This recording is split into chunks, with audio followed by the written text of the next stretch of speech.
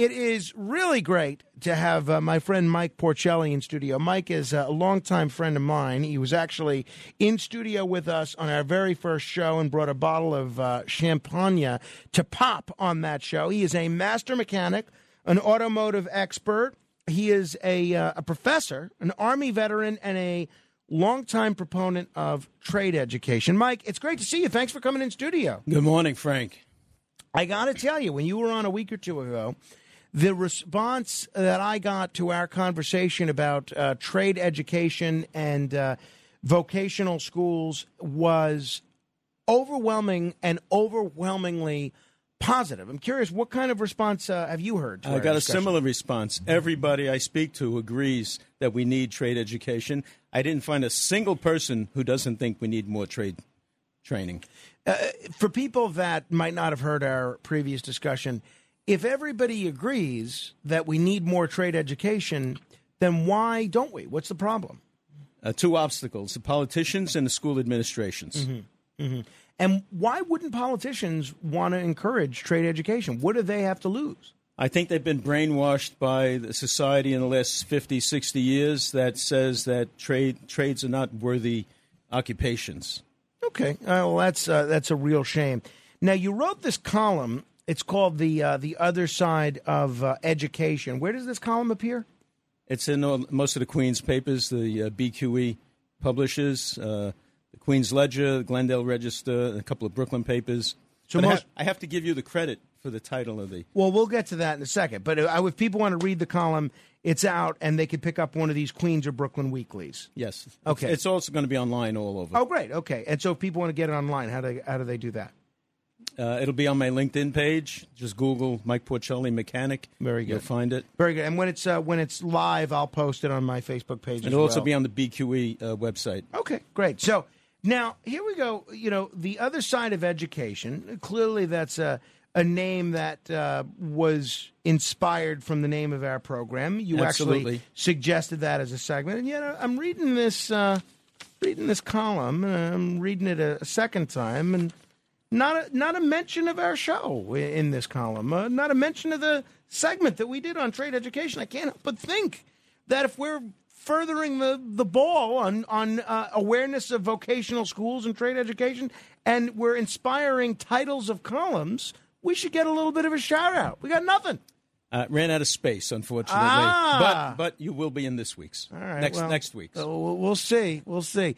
Okay, now, it's a really interesting column, and in it, you touch upon the keynote address that Schools Chancellor David Banks did at the City and State Education Summit. And I like City and State, and I know those guys over there, and they've been very good to me over the years. But David Banks, as you said last time you were here, seemed to really get it and seemed to really be on the same page you are in terms of trade education, right? Yes, and I was pleasantly surprised when he came out and said he's bringing back CTE, Career and Technical Education. Then he said, but it's not your grandfather's CTE. I jumped out of my seat because a week before I came up with a title that says, welcome to shop class, it's not your grandfather's. Well, it's interesting, though, that David Banks managed to get a shout-out in the column, but we didn't. But so are you optimistic, given that the leader of the largest educational system in the country is on the same page you are you optimistic that now maybe the needle is finally moving forward, that we're going in the right direction? I hope so, and I hope to be able to work with him. And I've been an advisor to the Department of Education for years on trade education, but they don't seem to move very quickly. Okay. So hopefully he'll get them to move and get. If my goal is to have them double the resources for trade education programs every 2 years. Okay, and what is it now? Do you know? It's much less than half of what it was when I was in school. Uh-huh. But in terms of percentage or dollars spent, do you have ballpark idea? I don't have those figures. Okay. No, I'm just curious. Now, for folks that say, well, you know, I really want my child, my grandchild to go to college so that they can make a good living, to go to law school, even if it means taking out a lot of loans to get to law school, go to medical school, even if it means taking out a lot of loans to go to medical school so they can make a good living. I don't want them being a mechanic or an electrician or a carpenter. What kind of money can people make if they pursue a trade or pursue a vocational education? More than most talk show hosts. Of that, I have no doubt. But that's not saying much. Give us some idea of what people can make in terms of a living.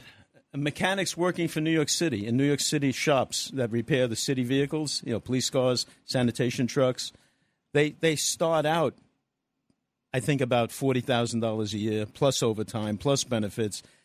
Anybody who's working for the city more than a few years is probably making around $100,000 a year, fixing vehicles. Wow. Or other types of trades. What if you're not lucky enough to work for the city?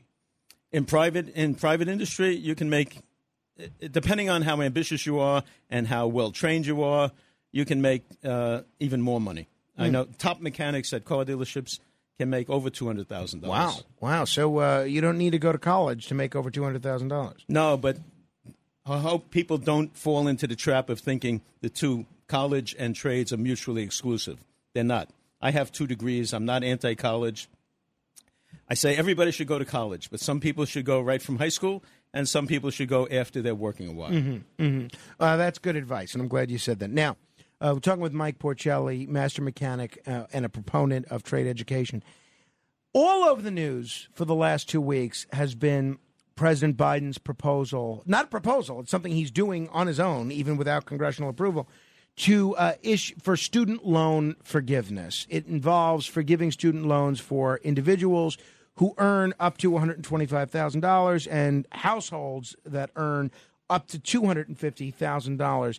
Now, this essentially means that if somebody opted not to go to college and instead pursue one of these trade education routes, and they're working now as a carpenter, an electrician, a mechanic, whatever the case may be, that they are now subsidizing the student loan forgiveness of all these people that took out loans to go to college. Is that something you have a problem with? I have a big problem with that. That's no different than going to a restaurant. You're having dinner in a restaurant, and somebody comes and puts a gun to your head and says, you have to pay for the next table's dinner. Right. It's coercion. It's not American. Yeah.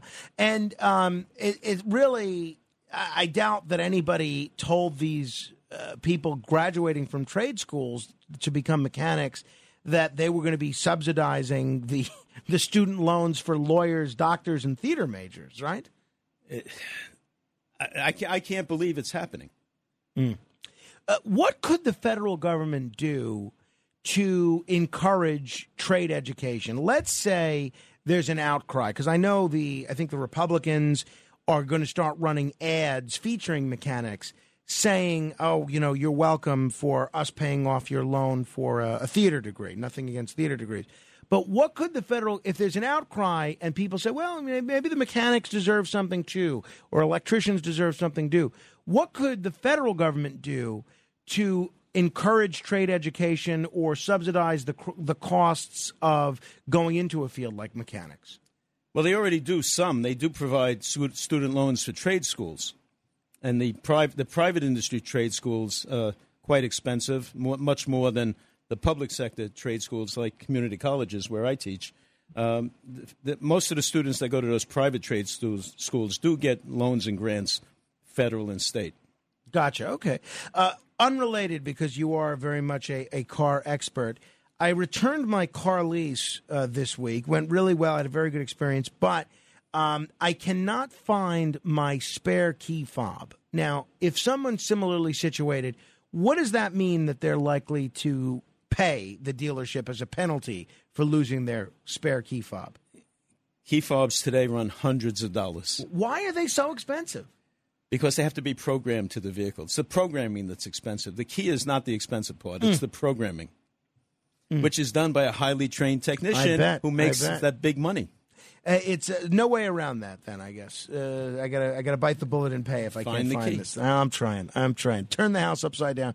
Still not working. Hey, we had a caller in the first hour. I don't know if you heard him, but he said that when he has been a mechanic as well, and he said that one of the great joys he gets is showing younger kids how an engine works. Is that something that you find exciting, kind of taking a young person on the ins and outs of an engine?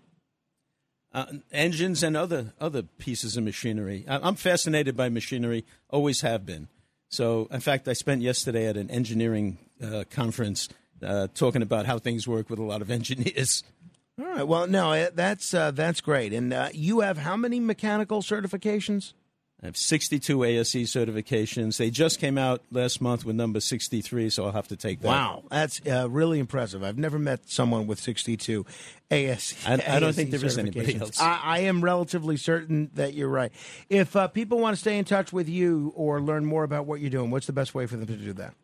Go to my LinkedIn page. Just Google Mike Porcelli, Master Mechanic, and I'll pop up. Porcelli, right? Mike Porcelli, Master Mechanic. Yes. Mike, it's always a treat to have you here. Thank you. Thanks for having me, Frank, and thanks for inspiring me. Well, hey, thanks for giving me credit in this column. Oh, I didn't get credit. All right. 15 seconds of fame in just a bit. If you want to comment for 15 seconds, now's the time. You can call in 800-848-9222. That's 800-848-9222. Any subject is fair game. Any comment is fair game. Straight ahead. The Other Side of Midnight.